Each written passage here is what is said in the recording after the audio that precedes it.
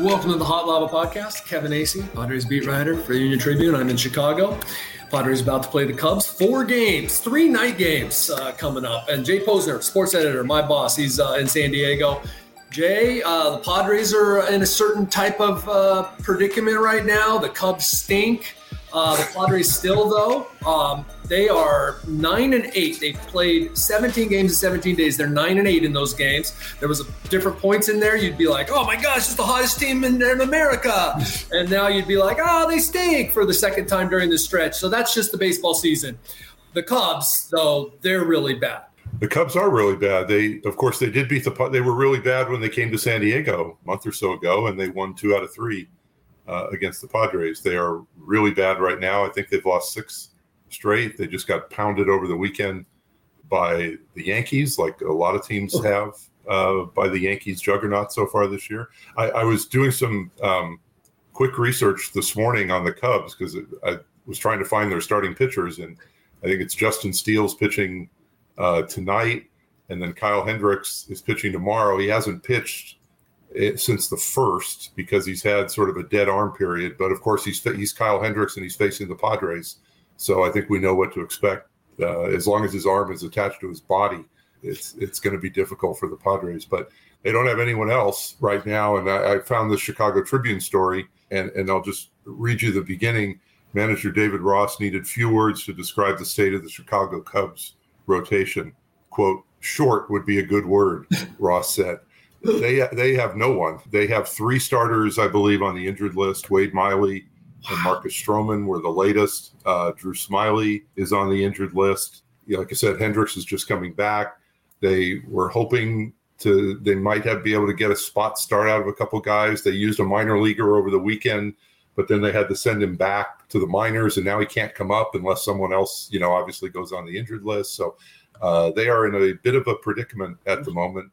Besides the fact that they aren't any good, they are missing a lot of players. So again, as we've talked about during different times of the year, this is a chance for the Padres to take advantage of a team not playing well. And they started to do that over the weekend against the Rockies, won the first 2 games, the Friday night blowout, which I did not get to see, the Saturday afternoon game, which I can say I've never seen a finish like that. Manny Machado, who probably should have been out by 10 feet at third base. Yeah. But, you make the other team make a play, and sometimes they don't make it, and, aggressiveness pays off. So, Manny being Manny was hustling all over the field, just like his reputation.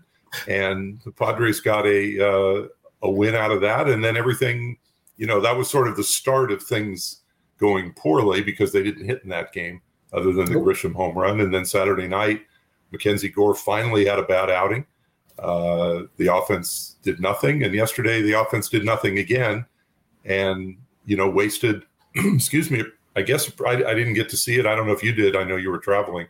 But, wasted a pretty good outing by Blake Snell, at least based on the numbers. And, the bullpen, Luis Garcia, who I believe is the one who also gave up a couple runs against the Cubs in that finale at Petco in the eighth or ninth inning that day, gave up a couple runs yesterday to cost him. So anyway, there's some ramblings to start with. Where do you what do you want to jump on from there? Well, let's start with the Padres rotation because you said the Cubs rotation is short. Yeah. Obviously, it's all relative, but we're talking about kind of a short Padres rotation right now based on the fact that Mike Clevinger did not travel with the team. He was scratched from his start on Saturday. He's in the COVID protocols along with manager Bob Melvin, bench coach Ryan Christensen, and reliever Adrian Morejon. But so then you had to move Nick Martinez, who was supposed to start Sunday, move him up. Then you had to move Blake Snell, who was supposed to start Monday, move him up. Now Yu Darvish will go tonight. We don't know who officially is after him, but here's the issue. No problem throwing Sean Manaea tomorrow on 5 days rest. Then what you'd be doing is throwing Joe Musgrove on 4 days rest on Wednesday. The usual 4 days rest, right? Well, the Padres have been leaning on the fact they can have these guys throw all sorts of pitches and innings because they've been getting extra rest. Right. So I'm not going to be surprised either way. They go ahead and start Joe on Wednesday, or they try to, I don't know, get a bullpen game of sorts with Reese Kinnear and maybe call up somebody and it might depend on how the next couple days go. But you could easily put Joe in there and then go with the rest of the time, because you can put Nick Martinez back in. He's been going on 4 days rest. Sure. It hasn't really been that, and then you would pick right back up with Gore on 5 days rest and go through the rotation. And at some point here in this time, if Mike Clevenger isn't back soon, you always knew that you were going to have to go with your starters on 4 day rest. It's just turning Joe around like that on 4 days rest. Maybe they don't do that. Right. And what is the status? I mean, is Clevenger in a situation? I haven't brushed up on the COVID protocol rules because we haven't had to worry about that this year, at least with this team. But I mean, could Clevenger be cleared at any moment and come back and pitch tomorrow or pitch Wednesday? Sure, he could be cleared at any moment with 2 negative tests over 2 days. But here's the deal. They knew about this Friday. So that means you've got a positive test, and then he didn't travel on Sunday. So that means that it was still positive, which right. All speculation here. It's not a close contact, but then the speculation part is that he's got COVID, right? Like he's got it. So what are we talking about? Then their guidelines are the same as anybody else, which is what? Is that the 5 days now? I think so. Yeah. I think that you're looking at Clevenger missing another turn in the rotation. That would be what I think. If you're the Padres, you're going, we need to plan for Clevenger missing another turn in the rotation. Right. And Reese Kinnear pitched Saturday night and did a great job, actually. I mean, he's not only did he pitch well, but he saved a lot of other guys from having to pitch. I don't have it handy how many pitches he threw that night. Is it? Yeah, it would probably be a little soon. The number of pitches was probably a little high for him to come back that soon. Yeah. So Wednesday might be a little bit quick on him. So, but yeah, I mean, it's funny. I was thinking, wow, they have a 7-man rotation and they don't have a starter listed for Tuesday, but they really do have people ready. It's just a case of, as you said, having Musgrove do what he did pretty much his whole career, but has not had to do this year. So we'll see. I guess we'll just see where it goes, and we'll find out, when you get to the ballpark. By the time a lot of people hear this, we could have an update on Melvin and Christensen, and we'll see what the status is. I mean, the Padres lost the 2 games since Melvin and Christensen left, but I don't think anybody would say that Ryan Flaherty was the reason that they didn't hit on Saturday night and Sunday, or that Mackenzie Gore had a poor outing on Saturday. They played terrible defense behind Mackenzie Gore, which is not the reason he lost, but it certainly didn't help. It was just awful. So as someone who didn't get to see the Saturday night game, tell me what happened with Gore. And was he just a little bit off? Was he a lot off? I know you mentioned the defense. I mean, where it was one of those games and they happened, but what happened to Mackenzie Gore on Saturday night? My leaning, since even a guy like me could see that he was off, is that he was a lot off. Okay. But the fact is he'd been throwing strikes and he wasn't. The fact is he'd been hitting 97, 98, and he didn't. His fastball was down 92, 94, which happens occasionally with him, but not on the regularity like it did. And he was missing with his fastball. He was off. He said everything was off. Now, a lot of times when the fastball is off, that's a mechanical thing. And, your antenna goes up on Mackenzie Gore, right? This happens to everyone. But given what he went through for a year and a half, your antenna goes up. So I guess we'll see next start, right? He has never during that time been under the care of Dr. Ruben Niebla.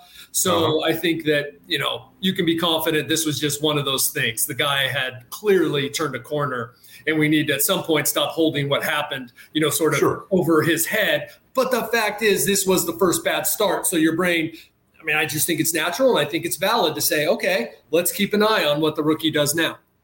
Right. And unfortunately for him, his next start will come at Coors Field, which he has yet to experience. And the conditions, I know it's supposed to be ridiculously hot there this weekend. So even pitching in a night game, which I think would be his turn on either Friday or Saturday night, would still be, would be hot and dry. And we'll see what he's able to do, coming out of that. And I know that,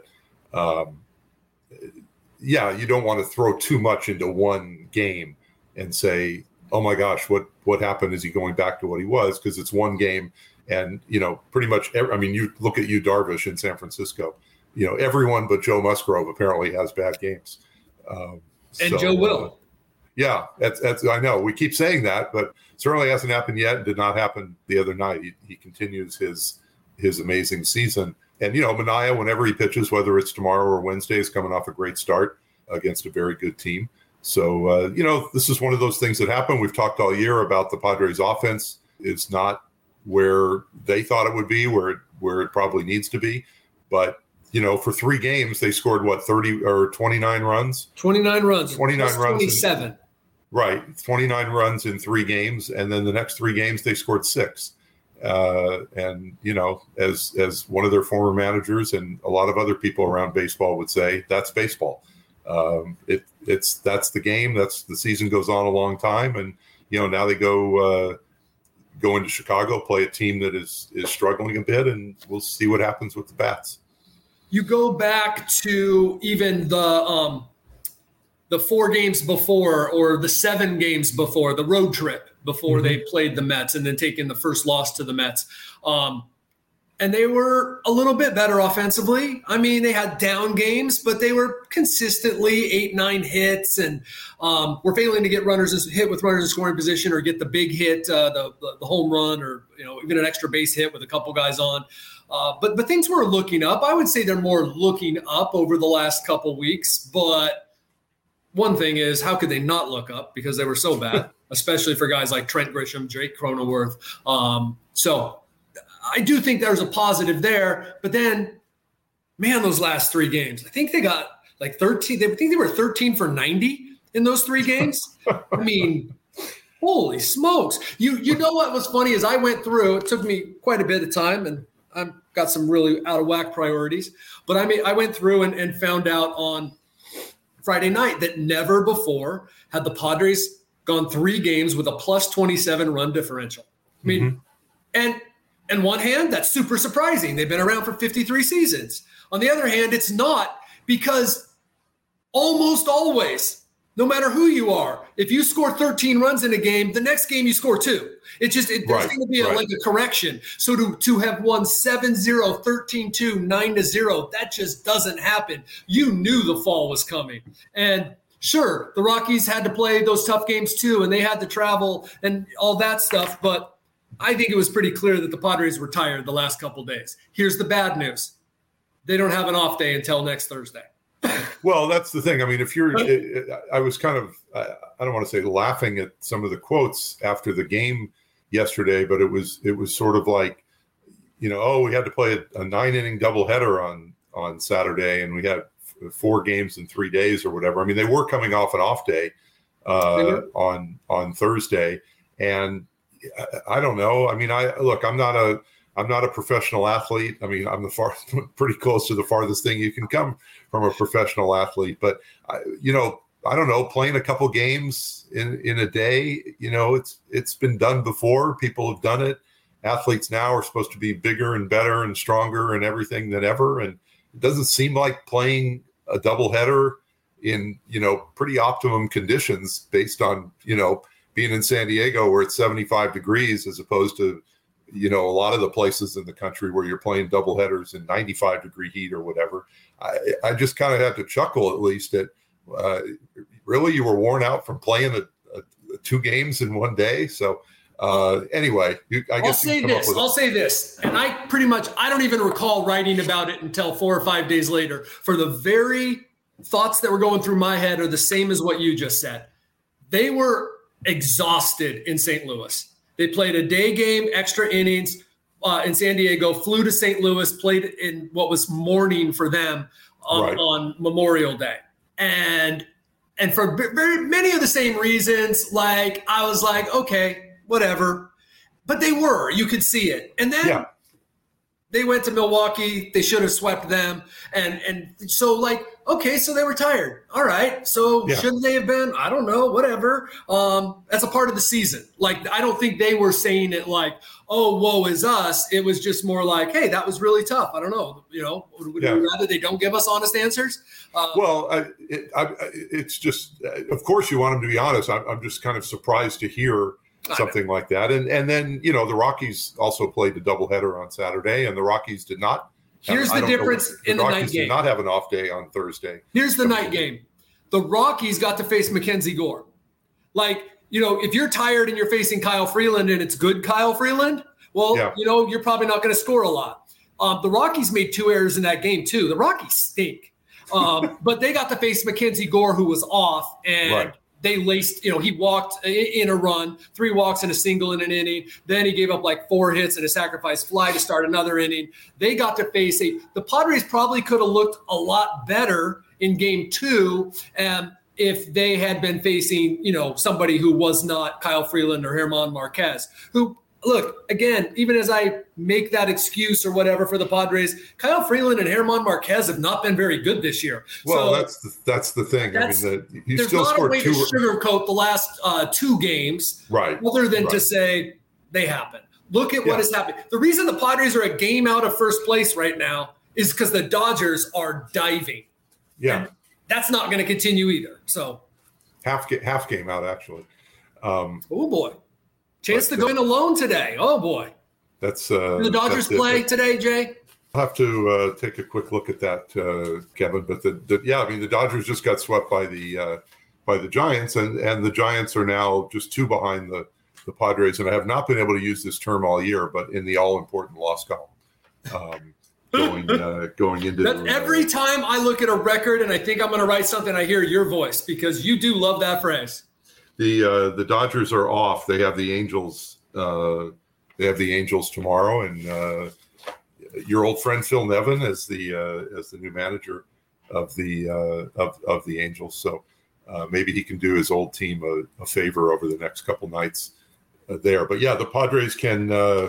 They were tied with the Dodgers going into the Saturday night game, and then lost. If they win tonight, they will be it'll be a percentage point situation with the Dodgers. But again, we're not worried about the standings at this point in the year, other than to say that the Padres are still they're 37-24, despite everything that we've talked about for the last 15 minutes and struggling for the last couple of games and at times over the last couple of weeks, but they're still in a very good position, especially with the Dodgers, not running and hiding from anyone. And if anything, that the Dodgers, and I think we said this before when they lost 5 out of 6 to the Pirates.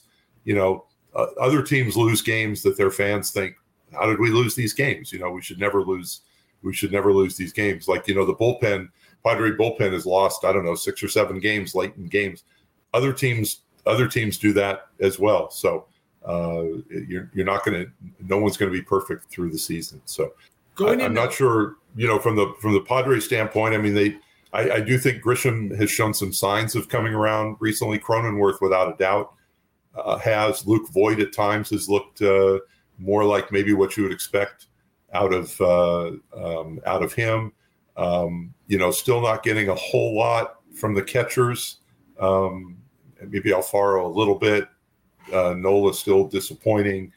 Hosmer's been mostly down lately. A couple big hits here and there. A ball that he crushed yesterday that ended up being a sacrifice fly, but tied the game. There. So I think it's still the same situation. I mean, right field is the platoon that we talked about last time with Mazara and Azócar, and you hope that one of those guys is kind of hot. At a time, and otherwise, I mean, this is, as we said, this is sort of what they are at this point. They're going to rely on their pitching, and for the most part, last week the pitching was really good, and a couple guys didn't pitch as well over the weekend, and it cost them a couple games. That's why this situation here with Clevinger feels like a little tenuous, right? Like they're still in so much better shape than almost any team would be, right? Sure. To lose a starter. But they still have 6 guys. Because of how important that starting rotation is, it becomes a more like, oh man, do we want to mess with it right now? But those are good team problems. And we've talked about that a lot, that you'll take that. Going into that Saturday night game, so for like 3 hours, the Padres had the best record in franchise history after whatever it was at that point, 59 games.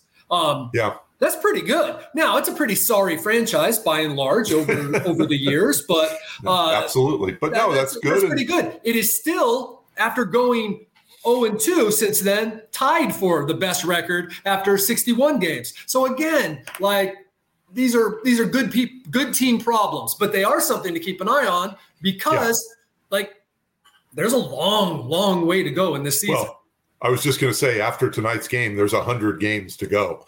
So it's a long way. I mean, today is June 13th. The season has almost 4 months left before I think the last regular season game is October 5 this year.